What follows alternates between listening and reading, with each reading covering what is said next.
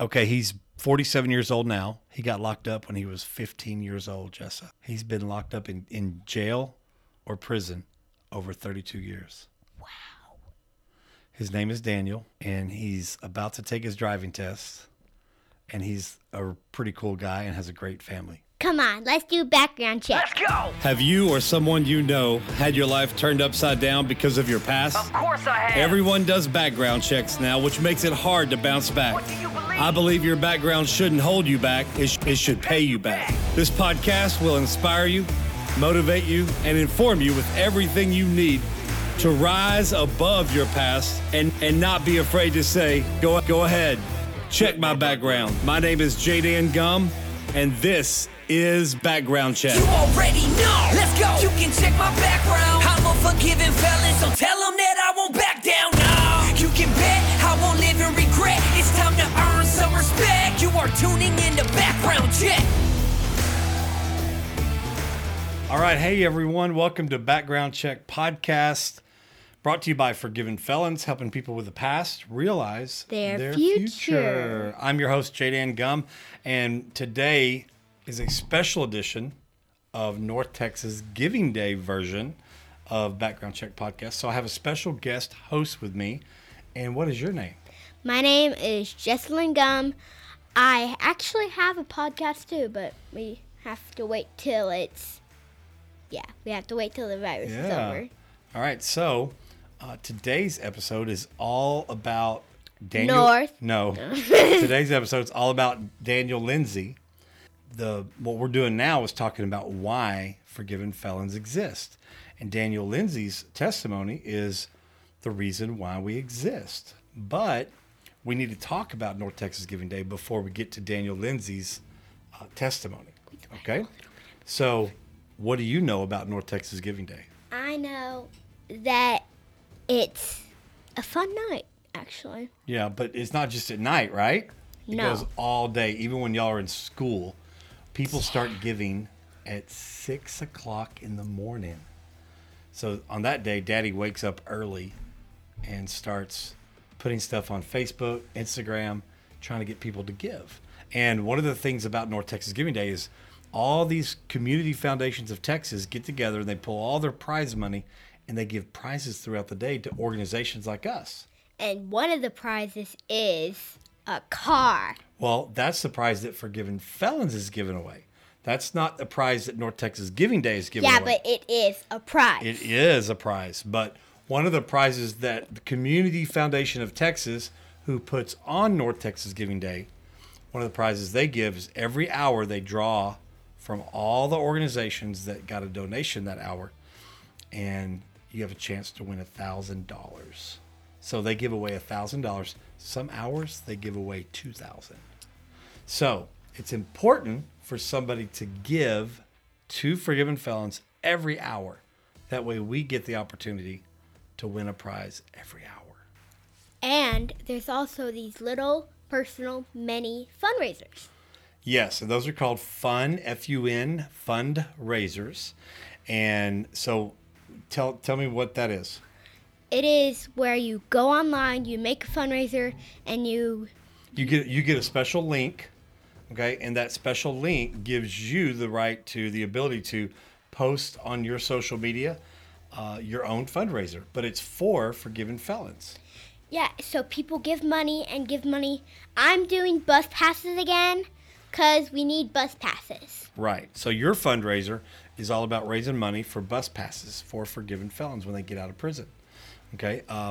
Mine is just Shannon and Mike both have one. Daniel has one. And so they're just raising money in general. They're not raising for something specific, which is fine too. You could raise for something specific, or you can just raise money. What's your goal going to be this year? 2,000. Oh, that's a good goal. That's a good goal. So you need to help Jesselyn reach her goal. We'll be posting hers. You should be able to see it once this podcast airs. So this podcast should be airing September 11th. So that's next Friday, this coming Friday. So if you're listening to this today, it's September 11th. And we are about 6 days out from North Texas Giving Day. And we are going to give away a car that night. We're not going to tell who it's for, but it is for somebody in the community that needs a vehicle. And so we're excited about that. So at the rally, okay, now all day people are going to be giving and giving and giving. We're going to go, I'm going to be sharing video testimonies all day of people. And then at the rally that night, we're going to have Moe's Italia Express. So much fun. It's Moe's Italian Express. We're going to have chicken Alfredo, pasta, salad, and garlic knots. And then we're going to have my friend Terry Fancher is going to be playing rock and roll, Amazing Grace. He's going to be playing everything. And then in between songs, in between each song, a song is going to end, and then we're going to call a forgiven felon up. And he's going to share his story for about 5 minutes. And maybe we can call you up and have you share your story. What do you think? But one of my favorite parts of North Texas Giving Day is giving away T-shirts. Yes, and we're going to give away T-shirts that night as well. It's going to be so much fun. We're going to give away, we may have some more prizes, but we don't know yet. Wristbands. If Hoodies. what if somebody wants to give us a prize to give away? What should they do? Should they call us and say, hey, we want to donate an iPad to give away? We did that last year. We did that, I know. Some people gave an iPad. If somebody says, hey, I want to donate a TV as a door prize to give away. And when they do that, when companies do that, we will give them shout outs. Like the car that we're giving away, Bruce and Camilla Binkley with Express Employment Services, Express Employment Professionals, I think is the way it words, gave us a car. And that's the car we're going to be giving away. So shout out to Bruce and Camilla and all the staff over at Express Employment Professionals. If you are looking for a job in the Ellis County area, South Dallas, Johnson County, they are the ones to go see. So, But anybody can get the prize. right. Not the car. The Yeah. car is given away to somebody. But anybody can get like an iPad, the TV. No, we don't have those. Yeah, But but we did have those. If somebody wants to donate those for us to give away, we don't mind doing that. But whatever prizes we have, we're going to give away. If Yeah. it's just T-shirts, then we're going to give away T-shirts and wristbands. anybody can get them. Are doing the ticket thing. Yeah, we'll hand out tickets. But all right. anybody can get them. That's right. If That's they right. have that ticket. What other information do you think the people need to know? We're staying up late. Well, the rally ends at 9, so we'll have to leave Forgiven Felons at 9 because those guys have to get up and go to work early. But when we come home, it's a school night. But you do get to stay up later than you normally do, but you'll have to go to bed as soon as you get home. Sorry. So that means bringing our pajamas. Maybe. So we're excited about North Texas Giving Day, and also again, this show is brought to you by Forgiven Felons. So if you want to know more information about Forgiven Felons, you go to our website, forgivenfelons.org. And if somebody has a loved one in prison that needs a place to go, what do?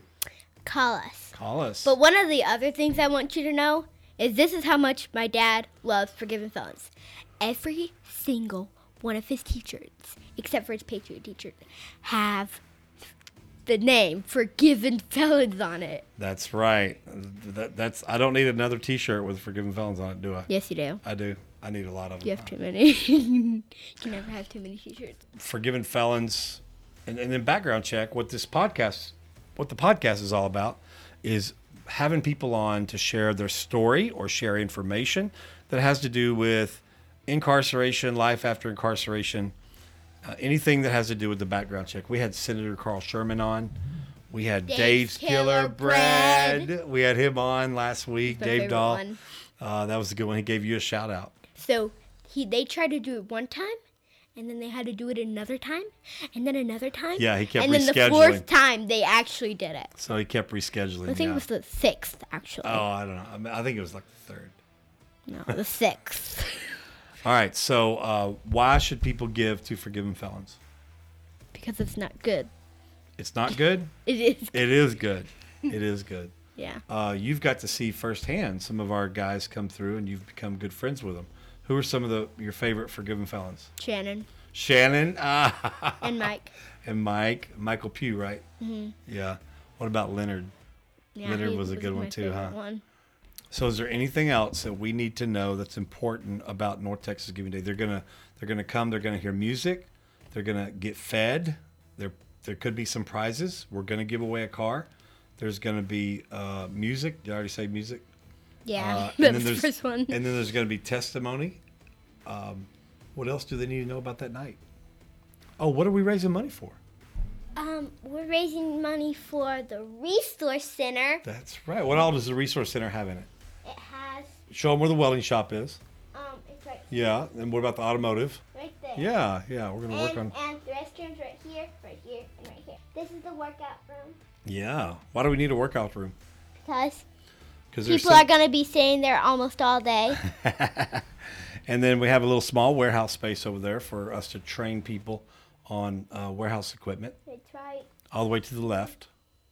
All the way to the left. That's our recovery classrooms right there. But So- this is where they're going to figure out where to get the jobs. Yeah, job readiness room. Absolutely. And all right. this is the man at reception desk. And so this resource center is going to cost a lot of money, probably a couple $1 million. And so we're going to need a lot of help, a lot of capital. We're trying to raise a down payment, like $50,000, and we're trying to figure out how to get at least the welding class going.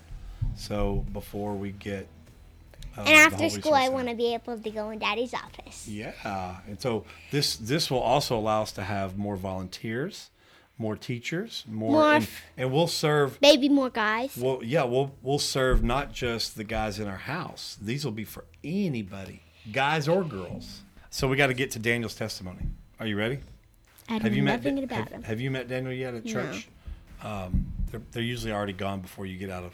But Yeah. Daniel's a really neat guy. He's almost Daddy's age, but he was in prison for 32 years. Daddy was only in prison for 3 years. Nice. So, and he's doing great now. He's serving the Lord, and he's got a great story. So, you ready to hear it? Yeah, let's do a background check. Daniel, welcome to Background Check Podcast. Thank you. I'm glad to be here. This is probably not the first background check that you're going to have to do in your life after prison. Oh, amen. But this is going to be the most fun and God glorifying background check you'll ever have to do. Kind of like. Well, man, Daniel, all right, so I'm just going to give a little backstory first to everybody listening. You came to us on June 30th, right? Yes, sir. That was your Amen. first day. We'll talk about that in a My minute. birthday. And then Birthday I to you. found out about you from your sister, Melody. But she found out about us from your niece, right? What's your niece's name? I can't remember. Samantha. Samantha. Samantha had actually called another reentry organization that doesn't have housing called The Way Back. They're actually on episode, I think, 13. Right. And then Katie from The Way Back Uh-huh. called me. Right. She didn't call me. She gave Samantha The number. our number. And then I guess Samantha gave Melody the number. Because after that, I mean, I didn't really talk to Samantha at all, I don't think. I think I just Right. always talked with Melody. And your sister has an amazing testimony as well. You think we can get her on the Very podcast good. one day? It's gonna be kind of hard, but I mean, it'd be a testimony. She's kind of a private person. Yeah, I love yeah. her to death. God, man, her testimony. She said, I don't even. This is the first time we talked, me and your sister. Right. And she's like, I can't believe I'm telling you my story, but I just feel like you're somebody that I can open up with and share my story. And I'm so glad she did because I was blown away. I mean, she's and like I was my, encouraged by her testimony. She's like my inspiration. All right, so tell everybody, Daniel's been in our house since June 30th, and he's already got a job, Yes, sir. and he's on his way. Doesn't have a car yet, but saving up for that, right? Yes, sir. Yes, sir. And then, but you are about to get your license, Yes, right? September We're hoping. 11th. I'm taking you on September 11th, and we're gonna let you drive our car and take the test in. All right, so because you need a car to take the test in, right? Yes. All right.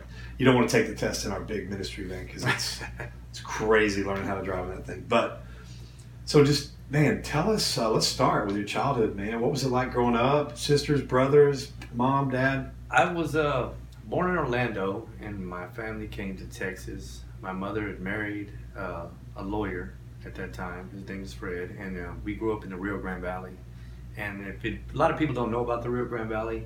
It's a migrant community, and a lot of Hispanics. So there was only like 3 white people there. Me, my brother, and the other guy got homeschooled. So it was like we went through a lot of violence, a lot of being picked on and stuff like that, going to school. My mother was an alcoholic and my father was a workaholic. So, you know, me and my brother kind of survived on our own, and there was like some embarrassing times just, you know, for my mother's alcoholism coming home to it. And she tried to hide it as much as she can. But I mean, I loved her to death. She was a mother. And my father, he was he was my stepdad. He was a very loving dad, and he did stuff with the family. And my real father, he's more of he moves around a lot, and he has a lot of children everywhere, and he wasn't really cohesive with his children. So you didn't have a relationship with him? No, I didn't have a relationship. I basically grew up with my older brother, and at that time, I think in the early 80s, going up in the 80s, I was into, you know, athletic sports, basketball, football. There was a time when, you know, I got jumped on in the valley, and how old were you then? Oh, I was maybe 13, and got jumped on in the valley, and got stabbed, and wound up. My mom, I think Best Suitors shot me to Houston to go live with my aunt Janice, and I lived with my aunt Janice, and she was like a mother to me, and I just got reunited with her this weekend. First time I hugged her. The video's on my face page, but it was just amazing. She was an amazing woman. She was very family oriented, and she had How old were you when you got sent to her? I was probably basically between the age of 13 and. So you didn't get to spend much time with her then? No, I didn't. Because you got into trouble around that time too, right? Right, I got in trouble around that time, and she has three daughters and a son, which all I take into me as my sister and my brother, you know, and I love them to death. And she, you know, every family has issues, and they had issues, but I still adhered to it. But I was at a rebellious stage because of what I've been through, not being at home, being around my brother, being around my mother, and stuff like that. And it was kind of like, and it's an adjusting to it's, even though they're family, but it's like taking me out of a place that I lived at once and put me somewhere else, trying to adapt to a different set of loving and nourishing environment that I like, the love that I've never got.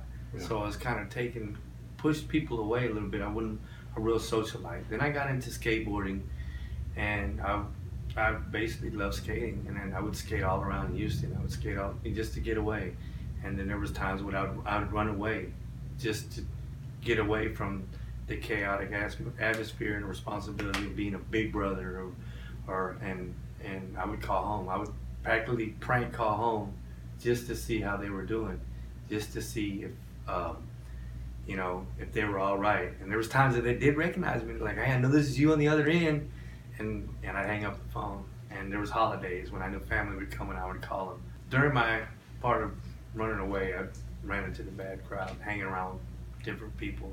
So when you got sent to Houston to live with your aunt, so you weren't around your brothers and sisters anymore?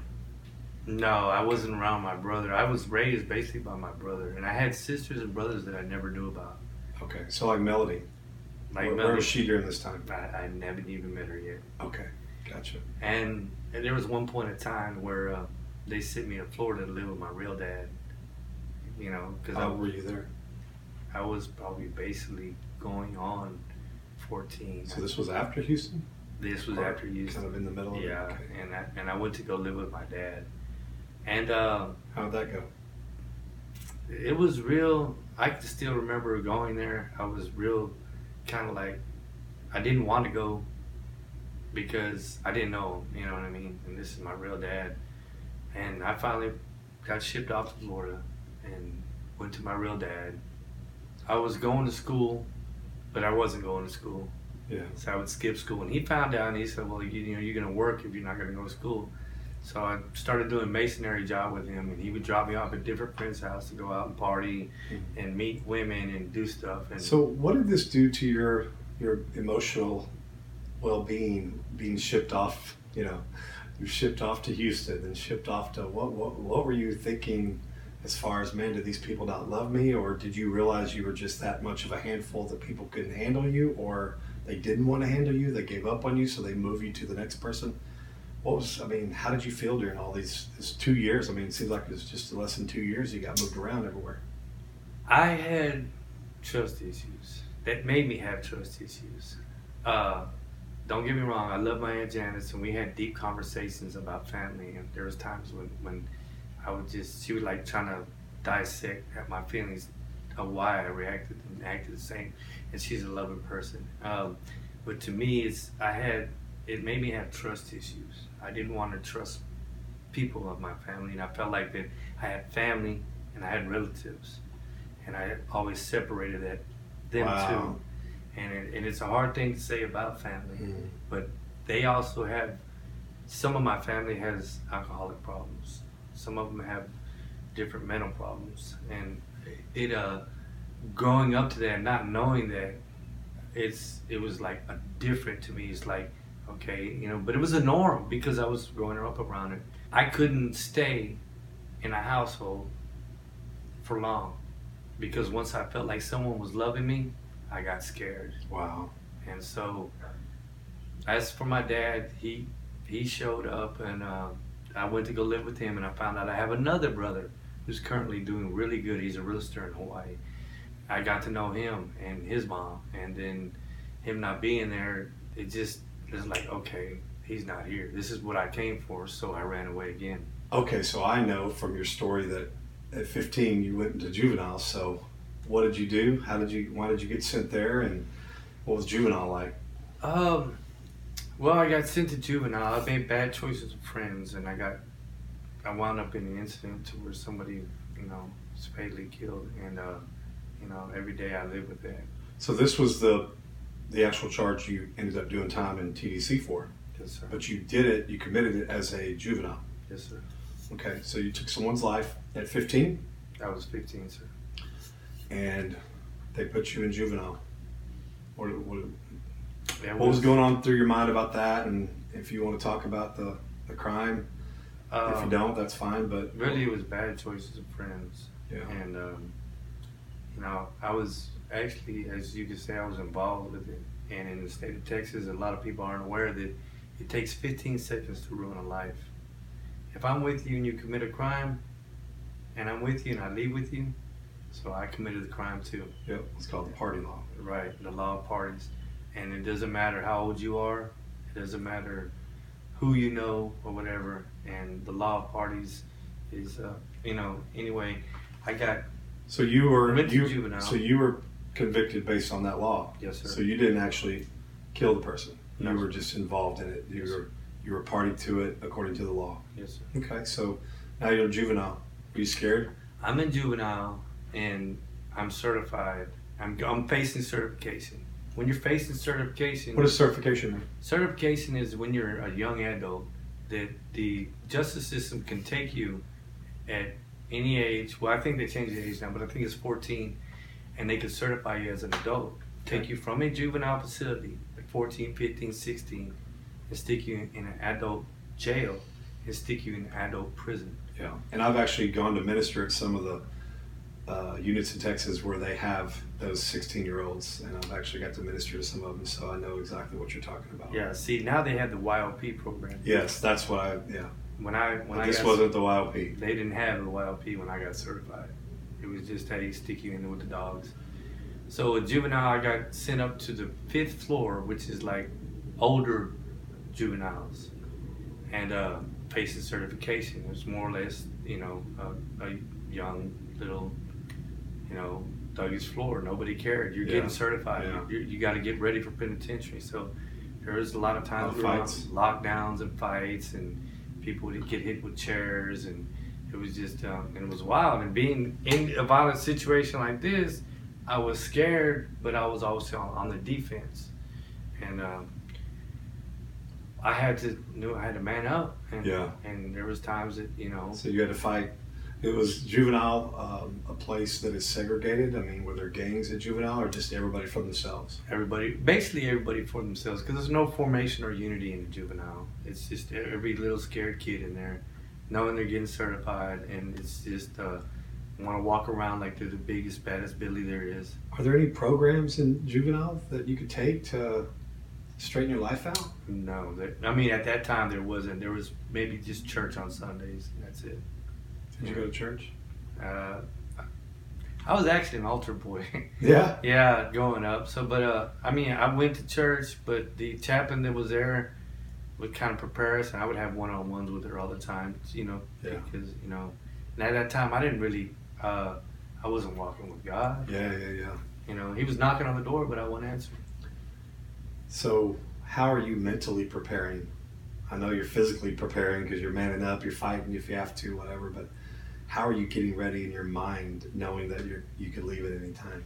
Man, just listening to like people because I have to go to the county jail before this and stand trial. Just listening to people of like what you got to do when you get in there. If they try to test you, hit them in their mouth or do this and do that. So it's like that's basically how you can prepare yourself at such a young age. Yeah. So now you're TDC. I went to county jail. You went to county jail. How long were you in county jail? Maybe 9 to 10 months, and I actually went to the roughest floor called the Gladiator floor, and I was there with Reggie Hicks. Yeah. And Reggie Hicks, who's on episode 9 with his wife. So this was the same county jail floor. So Reggie was in. So I went in there, and I actually had an argument with Reggie Hicks, and 'cause this guy was big at the time. He's still pretty big. And I'm like 15, 16 years old, so I'm like, okay, you think you're bad? So I hit him a couple times, and he just picked me up and wiped me all across the table and told me, man, I don't want to hurt you, go sit down. But I mean, it was just, I had to keep that edge on my shoulder to show that, hey, you know, and there was times that I got jumped on by 2 or 3 people. And that's like a custom. Once you go in the tank, you're going to get clipped on. You're going to get checked, tested, everything. That's it. So you were there just waiting to stand trial? I was waiting there to stand trial, and I wound up signing for 40 years, aggravated. 40 years aggravated, which means you had to do at least 20 of that, right? Well, I was under the 1/4 law, 10 of that. Okay. But I wound up doing more. Okay. So now you get transferred. You catch chain. From Harris County to where'd you go first? The Beto 1 unit. You went straight to the Beto. You didn't go to Gurney or? I went to diagnostics, and back then you would just go for you go to diagnostics for 10 days. That's Bird. I think it's Bird. Bird or Boyd. Then you go to Goree and get your ID in process and socializing 1 and 2 for 10 days. So it was like 10 days, 10 days. So you ended up Beto 1. And then I ended up landing on Beto 1. As a 17-year-old. As a 17-year-old. And Beto is not now what it was back then. No, Beto's had a little revival, and so Mike Barber goes in there a lot, and I've been there to preach and share, and they have a huge faith-based dorm now. There wasn't any faith-based dorms back then. Right. And so what was life like as a 17-year-old inmate? Well, Beto was known at that time. There was 2 units known as the Gladiator Farm back then, Ferguson and Beto, and that's where they stopped all the youngsters, all the people that had aggravated time. And at that time, they had turnkeys, and turnkeys were people that basically other inmates that turned the keys and ran the disciplinary process. And a lot of people don't realize that that's the way it used to be. And this was just back in, when did you go in? This was in 91. 91. So, I mean, that's 30 years ago, but that's not that long ago that inmates had keys to the cells. Right, and they would perform disciplinary duties. If you didn't turn out to work, they would drag you out of your bed and they would literally beat you. And I mean, it was just different things, and it was a different time in prison at that time. Yeah. And I got jumped on by when you first got there, by every race, yeah. White, Mexican, blacks. There was times that when I literally went with my ear bleeding, holding my jaw where I couldn't even eat. There was times when I got into an altercation and I was knocked into an 18-day coma, and basically told my aunt and my mom that in 60 days TDC would pull the plug, you know. And there's I had heard a lot of things some that I don't want to talk about, yeah. You know, in prison, and just being young, white, and you know, I was vulnerable. It's like walking into me being raw meat, walking into a pack of buzzards. Did you get asked to be in a gang? I was solicited by 2 gangs. One of them I kind of started to get into, and I was like, nah, this wasn't for me, because at that time when they were like prospecting me, you know, I got jumped on, and that's basically what it led to. And I wound up going getting shipped from there after that happened to the Estelle unit, and I wound up meeting my brother, who was incarcerated at the time too, and we wound up being cellies. Wow. Yeah, we were doing good. And tell me how that conversation go when y'all realized you're brothers. Well, I mean, he was incarcerated before me, and I would come see him sometimes. So when you got moved to the Estelle unit, though, did you know he was there on that unit? Yeah. So you already knew. Yeah. Okay. He actually, when I went there, he actually came from Cofield to there on a hardship. But it was, man, it was emotional, and at times it was teeter-totter because we would fight like brothers. And Because you were. Yeah. I mean, yeah, because we were. But now, what about his prison life? Was he involved in gangs? No, my brother was never involved in gangs, but my brother is he's a baddie. He'll fight in a minute, and he's just or as for me, I'm more easygoing and social, but he's my brother is, I love him to death. He mentored me in a lot of ways, and I look up to him in a lot of things, and there's just there's times in my life when I call him and I tell him, hey bro, I'm having problems, and he can listen to me. Same way with my sister. So let me ask you this, Daniel. Wow. By the time you get to the Estelle unit, how long had you been in prison? I had been in prison maybe Actually, this was the championship of the Rock. 93. It was 1993. So just a couple years? Yeah. Before you got to the Estelle unit? Years. And I was still rambunctious. Did you have any, you were in a coma, you were getting clicked on, you were getting beat up. Was there ever anything inside you that just said, man, this is not worth it living here? And there was, I'm not gonna lie to you, there was a lot of times that I did want to give up, and there's a lot of times that I just wanted to say, man, why? I mean, this is, why am I going through this? And there's a lot of times that I question things, and there was a lot of times that I just wanted to let go. But I mean, the inner side of me said, man, you can do this, get through this.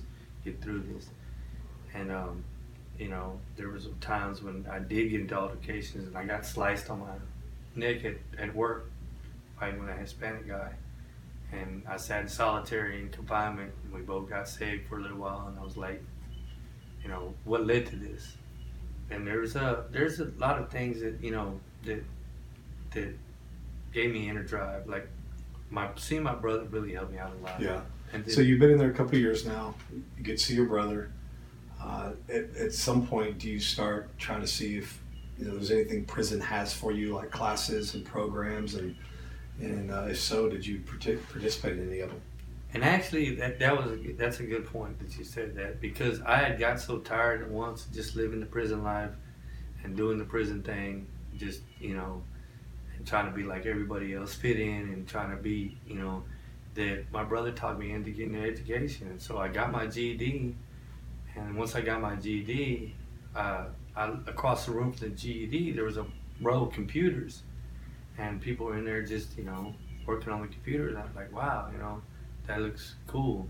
So I signed up for a computer class, and I wound up taking business computer applications, and I made the honor roll in it. And I was so enthused by it that I became a teacher's aide while I was there.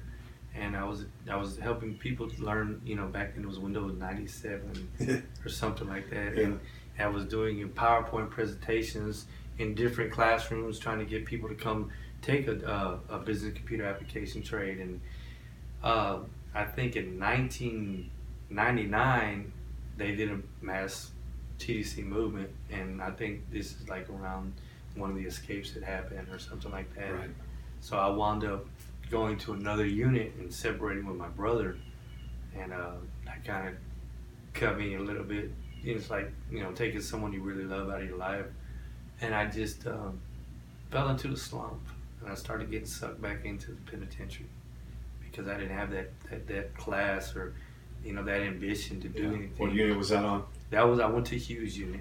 Okay. I went to the Hughes unit, and I worked at that time. I was a unit painter, but I didn't have the ambition to really do anything because I was going through a slump of losing my, getting separated from my brother, and not having anything inspirational in my life that I could really do to keep my mind busy and focused. And so I was right back in the day room. I was right back, hustling, moving contraband, whatever I could to survive. I had a little family support, which is really good. Well, let's talk about that. Okay. So family is so important to keep that family connection during a prison sentence. I know, whenever I was in prison, my mom and dad came to see me every weekend up until I got moved to probably Lockhart, which was almost 4 hours away. And man, I appreciated the family connection. My mom would write me. She was working at a retirement center, and the very first Christmas I was in prison, I got 78 letters in 1 week. Wow. Or cards, Christmas cards. Wow. So it was really neat to have that family connection. My brother came a few times. My sisters came a few times. What part of your family was there for you? How were they there for you? And how important was that to you? Well, all during my incarceration, my aunt was there for me. My mother was there for me, and my mother at that time, this is before she got dementia and Alzheimer's. She's in assisted living right now. My aunt was there for me. My mother was there for me. I had a sister, Jennifer. She would come see me, and she passed away, which was like one of the hardest things that I ever encountered, that I had to go through in prison. And they would correspond with me periodically because I know they have lives and everything. So, and then I made this amazing woman. I just did at that time that my family brought up this lady, this woman, and she was sitting in the background. And I was like, well, who's that? And they said, you have a sister. And that was Melody. It was the first time ever meeting her, and she was real quiet. I think at that time she had a little son, Courtney. It was like, it touched me. It's like, oh, I have a sister. I mean, a sister. And I was like, wow, I wanted to get to know her. And then at that time, she was in a rebellious stage too, her rebellious stage. And they were like, that time they would like take caution, and I was like, no, this is my sister. And I love my sister. So I got to know her, and we started corresponding, and she started telling me about her life and her struggles that she went through in life. And I was like, wow, man, this woman's amazing, because she went through exactly what I went through, and she's battled what I battled. And then I watched her grow and progress and become this this person that inspired me. And I was like, okay, man, I can do this. Maybe I could and it just gives me chills. Yeah. It just So at what point in her journey did she get saved, come to know Christ, and where were you at in your journey in prison? She came before I did, and I was in a dark place. I was in, like I said, I was into the penitentiary. I was into being penitentiary rich, having soups and packs in my locker, and everybody come to me for something, so now, let's talk about that real quick. Okay. If they would come to you for something and you were soup rich, how are you getting that? Were you trafficking, trading? Were you smuggling things in? I mean, I don't want to get you in trouble, but it's over with now. So I think the statute of limitations is over with. But I was actually at that time they had banned tobacco, and I was getting tobacco in, and I was selling tobacco, and I was also selling marijuana, and I was I don't do drugs and I don't drink. But I was selling marijuana, I was selling drugs, I was getting watches in, any contraband, like anything. One thing about the penitentiary, anything that resembles a free world goes. Yeah. It is. And so let me ask you this, and you don't have to answer it. Does more contraband come in through visitors at visitation or through staff? My staff. And it's like, it's nothing that you could ever, because I've met dirty majors, dirty wardens, and dirty sergeants, and it's like, like the old saying goes, money makes the world go round. Now, does that go both ways? If an inmate has enough money, they can bribe a guard, but then does it go the other way too, where a guard wants something done from an inmate and he will extort him It goes both ways, huh? Oh, So yeah. there's some extortion from the guards to the inmates as Yeah, well. I've seen Okay. people get really messed over and jacked up behind, a guard. Somebody messing with a guard and then just maybe. Do you think that'll ever go away? No, never will. I don't think it will either. No. So, all right, let's go back to Melody getting saved. How did you receive her change in her life? Like, were you like, oh, you're all Christian now? Well, Or- she basically was, don't get me wrong, my sister can get crunk when I get out of line, and that's what keeps me in check. She's she gets crunk and puts me in check, and she knows when I need it. But she just started growing as a person. She started and I started seeing that she started just building herself up, being responsible, and then pushing me. This happened during my incarceration. That Okay. I was watching her grow. Gotcha. She was going from one Yeah, person to another, and I was like, wow. So, where are you now? You see your sister getting her life together. You're deep into the penitentiary. What happened in prison? I mean, I know you're saved now, but you weren't always saved. No. When did it happen for you? What was the moment? Was it a day? Was it a season? Was it somebody said something, did something? What happened? Well, it was 2015, and I remember this vividly. I was up for parole, and the commissioner just did an interview with me, and I was so deep in the game. I was bringing in legal drugs, and I was tobacco, and I was. Because you didn't think you were getting out for a long time anyway, No. so you weren't even worried about what that parole person said to you. And actually, I mean, there's very limited time I'd ask my family for money or anything, and I wanted to be more responsible because I know they have family and kids and everything. So I was like, okay, I'm gonna do this on my own. I can hustle, I can grind, I can, and people don't realize the world and the penitentiary's game is no different. It's just a smaller world. It's true. So, So parole. I was up for parole, and I see the commissioner, and he asked me, if I wanted to sign up for a program, and I was like, yeah. So he said, well, I'm gonna send you to a program. He said, but it's gonna be like 13 or 14 months. And I was like, well, anything to get out. So I was still in the game, and I was like, I'm gonna back out of this game a little bit. And at that time, I was going to different classes, and I was part of different groups, and I was putting up a show that I'm this person, I'm this changed person. I'm ready to get out. And I had my family fooled. I had the warden fooled, the parole board fooled. I had my little community fooled. I had them thinking that, okay, he's ready. Yeah, he's going to do good. But I was still peddling. And it caught up with me, and I wound up getting trapped. And everything taken away from me, all my property, my radio, my photos, my letters, and getting put into a cell with nothing but a bunk and a roll of toilet paper. I was like, man, God, why? Why, God? I mean, I'm going home. I mean, why are you doing this? And I was like questioning God, why?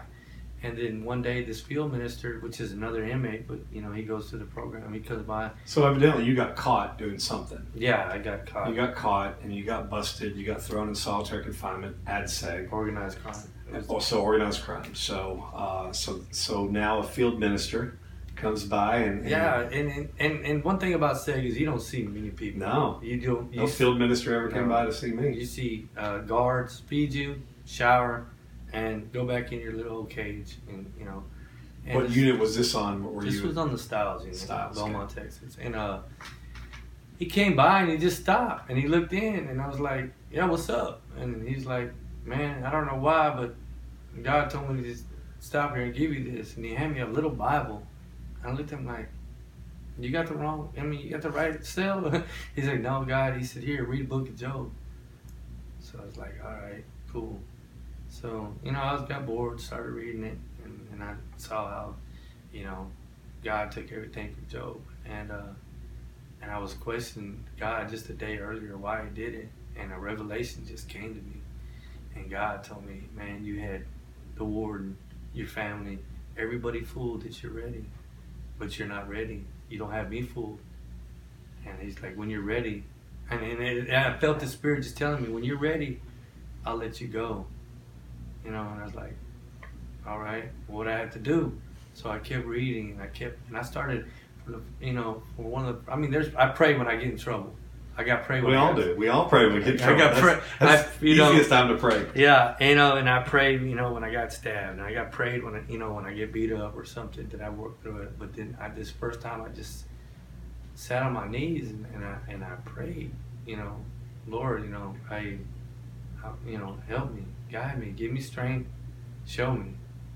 And he started opening up doors for me, and people kept stopping by. The field minister stopped by like maybe 2 times a week and talked to me. Wow. And it was like, okay, this felt good. And I started working out more, and I started like doing the little stuff, reading positive books. And my sister started, she was disappointing me at the time, and she was mad. She put me on freeze, and there's no doubt that I know that she never stopped loving me, but me just ruining it at times. It's like, I'm wasting my time. But all of a sudden, my case I filed to get my case appealed, and it gets overturned. And they called me in the classification. They said, hey, look, we overturned your case. We want you to go up there, no BS. We're gonna, this and this and that, because they really had no evidence against me. But they overturned my case, and we put me back out there. And I think I signed up for different classes, and I started being more involved in I signed up for Toastmasters. I signed up for Bridges of Life. I signed up for Life Skills, the mentorship program, and just trying to get myself involved and a different spirit, being around different people. So good. So you began to work on your personal development. Yeah, and not only that is if you sit in the day room, there's going to be something to get into. If you go to church, there's going to be something great to get into. And prison is the only place where you may be lonely, but you're never alone.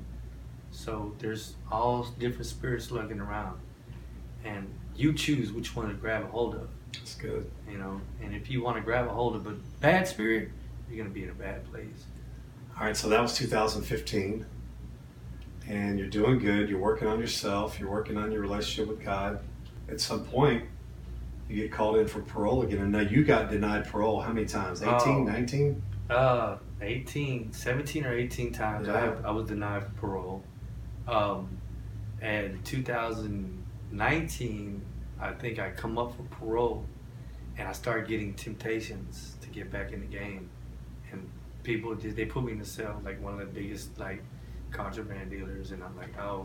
And I prayed. I said, God, please, man, God, will you help me fight this? And I had a good job. I was a unit cook, and I prayed about it. And then they called me on the chain. They're shipping me to a minimum security farm. I've never been on a minimum security farm. But I mean, at that point, did you know you made parole? No, at this point, I didn't know. I had just seen the commissioner, and I saw the commissioner, and I'm like, getting tempted, because Style was a corrupt unit. Yep.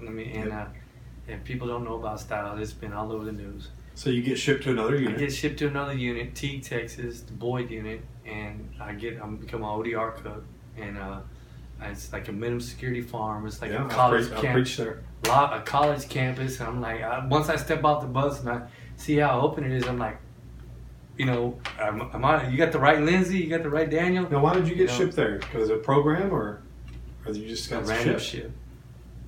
Okay. A random ship. Right, so what happened at that unit? I went to that unit, and I was working in ODR. One day I come home from work, and I always call my sister. I was like, hey sis, what's up? And I'll never forget this phone call. Just thinking about it, and I said, hey sis, what's up? And she said, you made it. And I'm like, she said, you made what? I just made what? And she's like, you made parole, you're coming home. And I just sat down and thought of it. I was like, quit playing with me, you're kidding, right? And she's like, yeah, and I could hear the tears. I could hear the tears in her eyes. And it was finally coming to fruition. But in my mind, being locked up so long, it was like, I didn't believe it. Yeah. I didn't, they said, well, I have to go to a 6-month program. So I was like, okay, cool, I'll go to a 6-month program. I went to a 6-month program, It's the GIST the unit. GIST unit, and what that is it's a place where it's for substance abuse and reacclimation back to society. And when I get there during the middle of a pandemic, and everything's shut down. And they say, man, just because of the pandemic, it's going to change your day to going home. So I'm like, all right. So we maybe had like 2 or 3 groups. And I was like, okay, this is supposed to teach me how to accustom to the world. This is supposed to teach me how to adjust to the world. But it wasn't teaching me nothing. So I literally had to hunger and go out and research for myself, writing down different jobs and take this time. When I get to GIST unit. Okay, all right, let's pause. Right. Okay, because you're saying something that is very important that a lot of people don't realize, and that some people in TDCJ say otherwise about these programs. Showgram. Showgram, I like that. I've been out 14 and a half years, and I took some classes called Life Skills and Changes, and they were a joke. They were, other than me building personal relationship with the teachers of those classes, and they were cool people, the classes didn't do anything. But these classes now, we're talking 14 years after I got out of prison, they're supposed to be preparing you. You said they're supposed to be, you were under the impression that you were going to be prepared to reintegrate successfully to society, prepare you for out here, but you said that they didn't. A lot of people were trying to get TDCJ to let these people that were inside the programs already, they've already made parole and they're in the middle of programs, Right. to let them go, let them make parole, release them, and finish the program on the outside. Right. And TDCJ stood behind these programs like it was a matter of life and death, and they said, no, these programs have to be finished. They are the most important part of an inmate's reintegration to society. And when I'm reading those articles and those quotes from these guys, I'm just thinking, no, they're not. They're not even helpful in a practical way. Now I sat down with some Windham School District people, and they're really trying to make the school part, the part that they offer, not necessarily the programs. That's not those particular programs aren't Windham School District, but they're doing their best to make sure their Windham School District curriculum does prepare people for the outside. And they're new superintendents, so they're making some changes. It's important for people to understand that these programs that they make you take before you get out of prison are literally almost useless. They're not taught. They don't have the manpower to teach. Like getting out, I didn't know how to apply for food stamps. I didn't know how to apply for get my birth certificate. I didn't know how to apply to get my social security card. And the thing about that is, once I get to the GIST unit, and I'm thinking, okay, I'm gonna go to my sister's house, and she's gonna help me, and my family's gonna help me, and it's like parole just jumped in and said, hey, we got news for you. You're not going back to Harris County. Wow. And it's like, it crushed me. It's like, what? It's like, no, you have a stipulation where you're not going to your family members because we don't want you where you had your crime. And in the rules, some of the rules of parole, it says they want you to parole back to where the crime happened. But you're telling me no. So I'm like, okay, where am I going to go? Where else can I go? So I started looking for these halfway houses, and I wrote literally 78 halfway houses. 78 halfway houses. And I got a response like from 3 of them. And then when the counselor at this program told me to write these halfway houses, she didn't tell me that they had restrictions. Some accept aggravated charges, some don't. Some accept monitors and some don't. She just gave me a list and said, write these halfway houses and find one. And before you need to find one before the 5th month into your program, that accept you. So I'm like, oh man. So I wrote, and I received these, these letters, and I wrote them back, got applications, filled them back, and then the pandemic hit, and I never heard back from them. And I pray about it, and I'm complaining to my sister about it too. And I literally get a halfway house that's interested, Freeman House. And then, I heard about you, so I wrote you a letter, and I talked to my sister about it, and I was like, man, you sent me the schedule, and I'm like, okay, this sounds cool. And then I started asking around about it, and I was like, man, Jay Dan's an awesome person. you know, and he runs a program, he does this and that. It's like, all right. Literally, when my sister was fixing to pay the deposit on the Freeman house, literally the guy didn't know, you know, how to do the deposit, and you called her. Yeah, I remember her talking to me, Right. saying I was just about to, and literally we talked. I talked with your sister. I don't know how long it was. I think it was over an hour. Right. I'd like to dab back on the subject of the reiteration thing, if I can. TDC sends these people to these programs, these 6-month programs, and majority of them, okay, I caught a bus of 15. I think 11 of them had discharge dates either a month before this 6 months program or a month or 2 months before, you know, they literally discharge their sentence. And what it is, you know, they get paid a certain amount of money for so many people to go to the program. And there's actually like people down there that are up for parole that need programs like this. But there's getting back to the program is you know, we did a mock interview, job interview one time. Other than that, this, like, you know, they helped us. It didn't help me. They didn't tell me how I should budget my money, open up a checking account, get my birth certificate, my social security ticket, where I should apply for identification.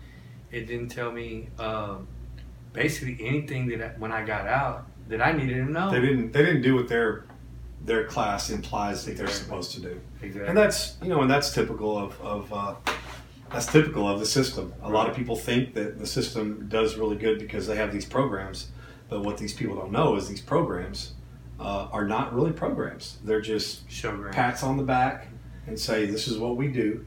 I got to talk with you one day. On a 3-way call. Yeah, I remember that. But I also remember the day that I sent, we were just waiting for your release date. Oh, man. And it seemed like it was taking forever. And so finally, and I was checking, whenever I know somebody's up for a release date, I'll check every single day. And so finally that day, I remember I was at a Callaway's nursery in North Dallas buying some flowers, and I texted your sister. And she didn't know she didn't look down at the phone to see who it was. She just saw the message. And so she didn't, I said something like, he made it. You know, he's got a date or something. Yeah. And she didn't really focus on who it was coming from and what it was talking about at first. She admits. And then I texted her again, and then we talked, and her voice was she was so crazy happy that you were coming home. And I was too, man. I was, you know. So that first day out. Oh, man. Well, I mean, there was complications. Oh yeah. Yeah, I got released. Because you're on ankle monitor. Well, that was a complication. On June 30th, I was set to be released, and because of the pandemic, you no longer go to another Walls unit and get released. You get released right at the unit. So, and you get released like at 8 o'clock in the morning, 8:30. Well, I was the last one to get released. And I go out there, and this monitor thing that they're putting on me is not working. So this guy is getting the monitor, walking out. And it's getting almost like 1 o'clock. Wow. I'm sitting in this waiting room. And your family, Melody, and then family had to come in to go to the restroom. Yeah, they had to come in. I saw them to the window and I waved at them, and I just, man, it was just seeing them. It was amazing. The guard kept coming in. Man, I don't know what's wrong. I mean, we're gonna get it straight. Just calm down. I was like, well, I'm not staying here another night. You know, Texas released me, and it's his document. I'm not staying here another night. I'll sleep in the parking lot. But and it was a complication. And finally, you know, I got to meet my family. They couldn't get out of the car because I had to get in the car, and I loaded up the car, and just being able to hug my family, and I think that my sister rented a nice truck, so I think she got paid penalties because we left it wet with tears. But so that ride home, man, what was going on in your heart and in your head? Man, it was being free to see the side of the road, to sit there and talk to my family, and you called. We FaceTimed. Yeah, we FaceTimed it. It was just no shackles, no chains, being able to move around. It was amazing. It was amazing, and it was something that really touched me, and I, to this day, my sister, she told me, she said, well, I FaceTime her after work, And she said, man, it's amazing to see the trees move behind you because you're finally free. She said, I still can't believe it. And my niece told me one time that really touched me. She said, Uncle Danny, she said, you know, they told me you would never get out of prison, and I prayed for you every day. And finally you're coming home, and that touched me too. It's just being able to hug my family, man, and talk to them. It's still. That niece, is that Samantha? Yes. The one that comes to church with you? Yeah. Yeah. When it comes to church. So you get to Forgiven Felons. Here we are.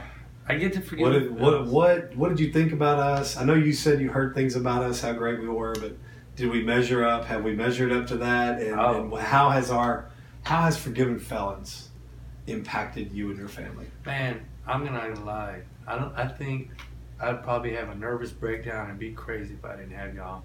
Because I came here, I was kind of nervous. I met the housemates, and they swarmed me like brother. And if I had any questions, and I was afraid to ask them, it was like they knew. They were like, you know, can I help you with something? You know, I came out of prison without a birth certificate, social security card, and they helped me get online and get all this, and you know, get everything. My family helped me too, and it's like, you know, everything. It's like we all pitch in. We're brothers here, and we all help each other, and you know, reach in on Mondays, you know, where you can reflect on your week and keep your spirit, know where you're at spiritually in the church. And going to church, you know, I've never been to a church so big and so spiritual, and the music and the message. And actually, you know, in meeting, I have a problem of like meeting people. And I've talked with, you know, the brothers that done time, and they went to it too. So just to climb through that, and you know, whenever I have a problem, to call you, you know, hey, you know, this is what I'm going through. What are some challenges you faced? You mentioned you got out without a birth certificate, social security card, all that. They're supposed to, re-entry is supposed to be helping you get that. Right. And they didn't do that part. And I know it was probably a little bit slower for them too because of the pandemic. But right. So what are some challenges you faced, you know, like within the first month you've been out? The challenges I face, I'm on a GPS monitor, and what does that keep you from doing? I literally can't walk to the garage, walk to the front yard. I can't empty the trash. You know, I have a perimeter, and I can't go to the store. I have to make a schedule 2 weeks prior. I have to make a schedule for 2 weeks, and I don't even know what I'm going to do 1 week prior to 2 weeks. So you have to write a schedule out for 2 weeks, and you have to somehow telepathically know all the spontaneous interviews, appointments that you have to make. You have to somehow know that they're just going to happen, and you have to write those on your schedule. Exactly. So how hard is it to communicate, like when you first got out, whether you had an interview, an orientation, or whether you were trying to go set up a bank, and you know they're only doing appointment only, so right. you know they can only give you certain appointments. But if you made your schedule out for the week and the bank wants you to meet you before that week, you know, what do they say? I'm out of there. It's like, you know, there's only emergencies like medical. Does that feel fair? Honestly, I'm not going to lie. It keeps me in check. Because I know there's things out there that I want to do that I shouldn't do, or people I maybe not getting to know people that... But are you tempted right now to go back to your old ways? I mean, is the ankle monitor keeping you saved and being a Christian and keeping you from going out and doing drugs and drinking and selling drugs, or is it keeping you from being a more productive citizen? I mean, the anchor monitors I'm doing that myself. The anchor monitor actually, it keeps me from, because you know I'm free. Hey, there's streets out there, trees, trails, stuff like out there that I do want to go see. I mean, there's places, Six Flags, museums or something. There's places I do. So you can't go. You can't go do anything recreational. You can't go eat at a restaurant. You can't. I can't even exercise in the garage. You can't even stop. You know, from church. You got in trouble because your niece was right bringing you home from church, and y'all went to Walmart, and there's a Taco Bell right by the Walmart in the parking lot. In the parking lot and you drove through. And you got written up for that. I got rolled up. That to me just doesn't seem like it's something that is making people a better person. But we could talk about that on another episode. Right. Tell me some other ways Forgiven Felons has impacted your life and your family. Actually, Forgiving Felons has connected me with my family, you know, and it's like, it's open house. They can come see me whenever they want. And they've actually followed your testimony and really picked me up. And like my aunt, when she saw me, she was like nervous, like halfway house, criminals and stuff like that. But when she left with a new spirit. Wow. You gave her a sheriff badge. She started arresting spirits. She, to this day, when I get, you know, say, arrest that spirit. But, you know, and it's seeing that is like, I broke a chain of my past, but now I'm putting new links in my chain that are gold, that are just, you know, that are just not, you know, and it helps me to go through, you know, every day. It helps me to know that, you know, I have people there to fall back on, and if I need something, that, you know, hey man, they're there for me. They got my back. This world and society, and even some Christians, are going to hold your past over your head. And that's what do you have to say to the people, society, the world, anybody who tries to say, well, he's just a convicted felon? I've actually been through that. I've met people at work, and when I share my testimony with them, some of them shun away. And I've noticed they avoid me, but I don't make it, you know, I forgive them. But, you know, we all have mistakes of our past. We've all done something. And, you know, we have to live with that forever. And God gives forgiveness. And there's one thing that, you know, when I went to a confession one time, that I asked the preacher, I said, hey, you know, I just want to know if the person forgives me that got harmed. And he said, if you ask God forgiveness, he forgives you. He said, the problem is, Daniel, you haven't forgiven yourself. And I broke down in tears because I walked around with so much stuff that I haven't forgiven myself for. Yeah. And there's so many people that walk around without forgiving themselves that they take it out on other people. Yeah. And we all have a past, and we've done something. And, you know, it's so forgiving yourself is an important part of you not letting your past hold you hostage. Right. And I had to forgive myself because, like I said, I was in a dark place in prison. And I was in there because I didn't forgive myself. Yeah. And I was in there because I carried that garbage around me. And when you carry, it's like a cancer that eat on you and grow. Yeah. So when you meet somebody else, you pass that cancer on to them. And they pass that on to something else. I have beautiful nieces and nephews, and I never in life want to pass no anger or hate or anything onto them. I want them to look at their uncle and say, man, he overcame, he broke chains, and he's doing great. Tell me one short-term goal, and then tell me where you want to be in 5 years. My short-term goal right now is to get my license. All right. But in 5 years, I honestly want to start a program to mentor to juvenile youth, give my testimony, and maybe create something like Forgiving Felons, or, you know, reconnecting them and letting people know that, you know, just because you're from a broken home, you don't have to be broken. And, you know, going back to prisons and probably, you know, being within this ministry too. And one thing that I can say that I'm really proud of, I made it 6 months ago when I left. And I've been out going on 3 months. I've accomplished everything on that 6 months goal except for my driver's license. And we're going to take care of that September 11th, September right? 11th. Y'all be praying for Daniel September 11th. Amen. Amen. So we also have North Texas Giving Day coming up. Oh, and this is where all the big philanthropic foundations in North Texas try to bring awareness to all the smaller, all the nonprofits in Texas, and we try to give. So they can go to northtexasgivingday.org/forgivingfelons, and when they go to our website on North Texas Giving Day platform, they'll see all these individual little fundraisers. I'm on there. And you have one on there. So yes, tell people in the public in general why you feel it would be important for them to give to our ministry.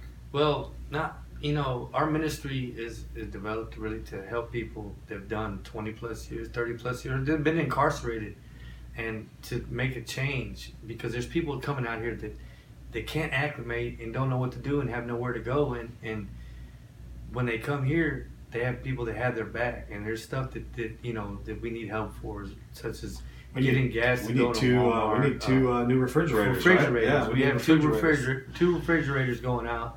But not only that, it goes to other positive things that we do. Like, you know, this place. I haven't done it yet, but ministering to prisons and offenders. And then we got the resource center coming up, which is going to be a huge undertaking. We need lots of money for that. For capital, it's going to have welding and some automotive classes and financial literacy classes, and a lot of. We're going to be able to do what you've already said we've done for you on a larger scale, not just for the people in our houses, but for everybody. Right. If you have a friend coming out of prison that maybe he paroled to his family, but needs help, right. We're going to be there to help him too. And exactly. So, well, Daniel, man, I love you, man. I love you. I'm so too, glad man. I met you and your family. Y'all mean the world to me. You are why we exist. Man, thank you, man. Do you know that? I could have done without you. So thank you for giving your heart to the Lord one day. Thank you for not giving up on your life. Every day. Thank you for not giving up on your life. And thank you for allowing us to be a part of your journey. Thank you. I appreciate it. All right, man.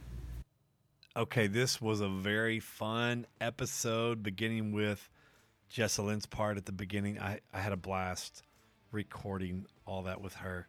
There are a lot of outtakes that didn't make the cut that were just hilarious. She had me rolling. But anyway, so we'll get to more of that in a little bit. I want to talk about Daniel's testimony. We could have actually talked for 3 hours just about his time in prison, what God's done for him since then. But I want to stress a few things. First of all, the family connection. Even though sometimes the family didn't necessarily, appreciate him, even in his wilder, younger days, they kept passing him around, sending him off to the next person in the family. You heard us talking about that, and I felt like that would be hard for him, but I guess he was at least mature enough to know that he was part of the problem. But I like what he said about being able to separate who is family and who are relatives.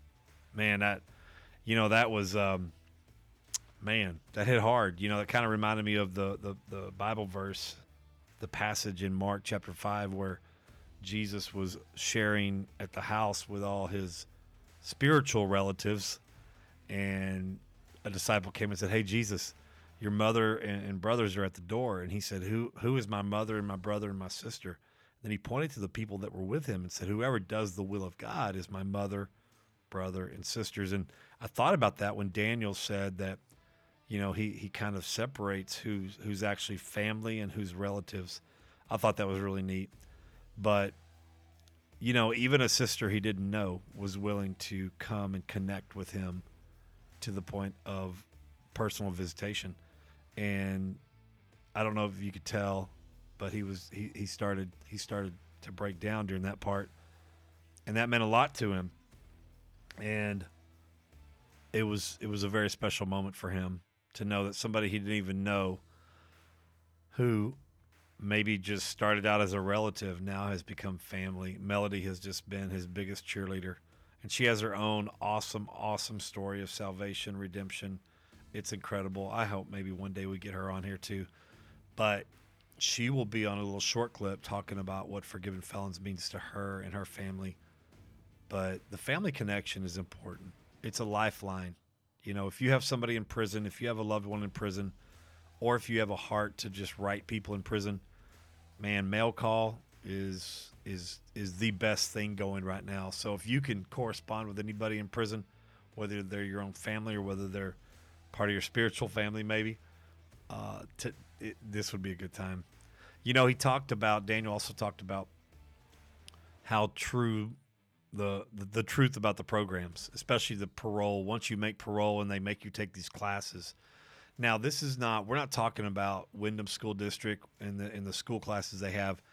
They are actually getting a huge upgrade with the new superintendent who we're going to have on here in a couple of weeks. They're actually getting a new upgrade, but we're not talking about those programs. We're not talking about school and college and all that. We're talking about the program they put together. They pay an outside source to come in and supposedly, quote unquote, get these men ready for parole on the outside. And, even at one point they did start trying to get these guys their birth certificate and ID, but they weren't necessarily showing them how to do it. They were just doing it for them. So when Corona hit, now all of a sudden they weren't able to do it for them anymore. And now these guys are getting out, guys like Daniel, has been locked up 32 years. He hasn't been told where to go for anything. And that's why our ministries, are good to have.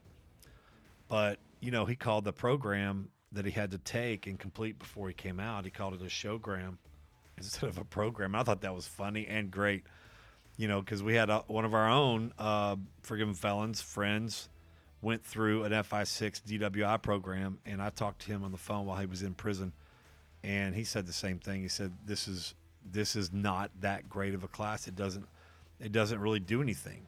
And so these programs that these people, these officials for TDCJ, when everybody was saying, hey man, these guys already made parole, can you just let them out without the program, let them do it out here, they kept saying that no, these programs are a very integral part before they get out. And they're not really. They don't prepare you for anything.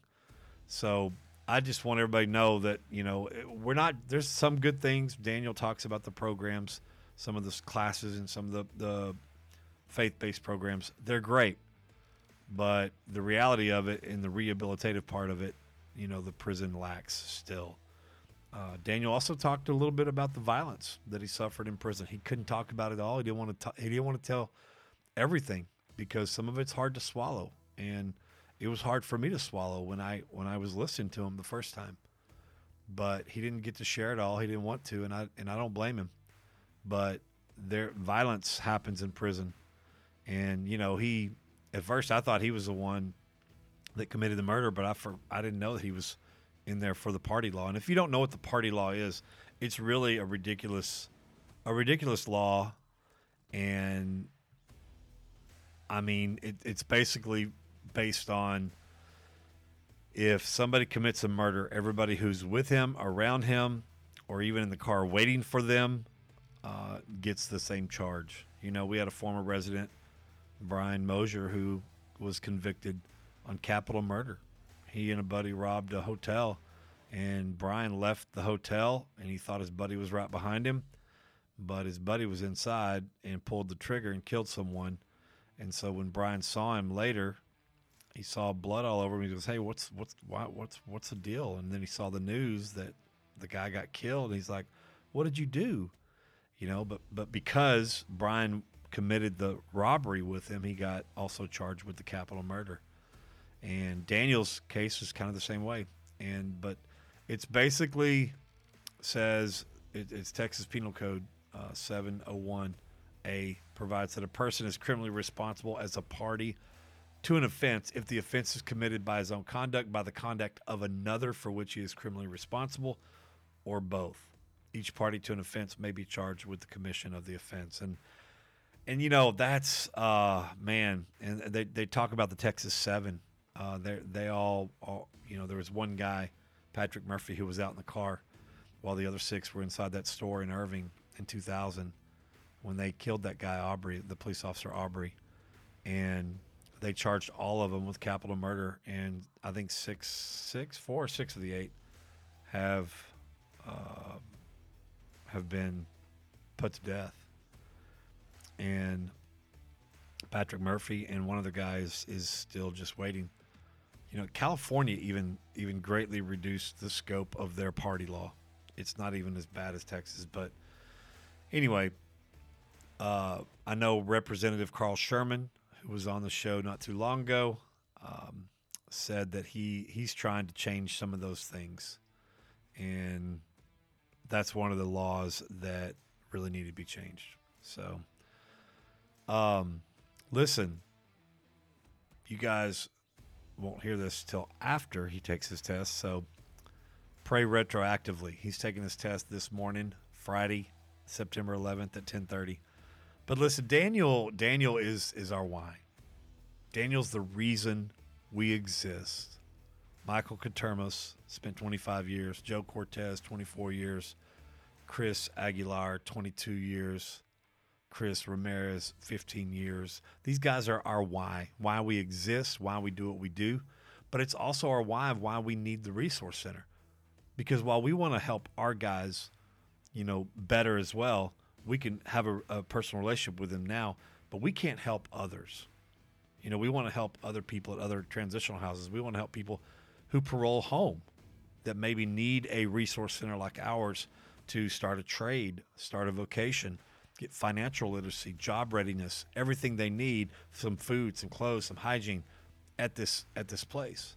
Some soft skills, computer skills, and hard skills. Construction, maybe, auto mechanics, paint and body, and welding.